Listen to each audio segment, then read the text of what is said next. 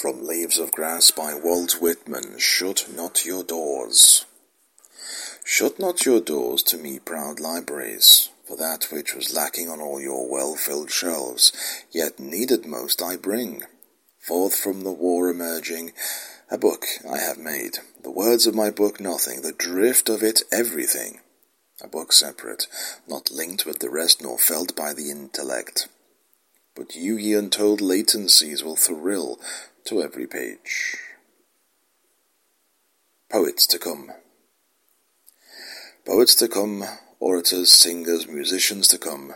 Not today is to justify me and answer what I am for, but you a new brood, native, athletic, continental, greater than before known. Arouse, for you must justify me.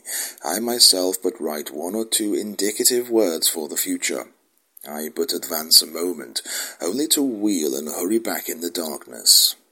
I am a man who, sauntering along without fully stopping, turns a casual look upon you, and then averts his face, leaving it to you to prove and define it, expecting the main things from you.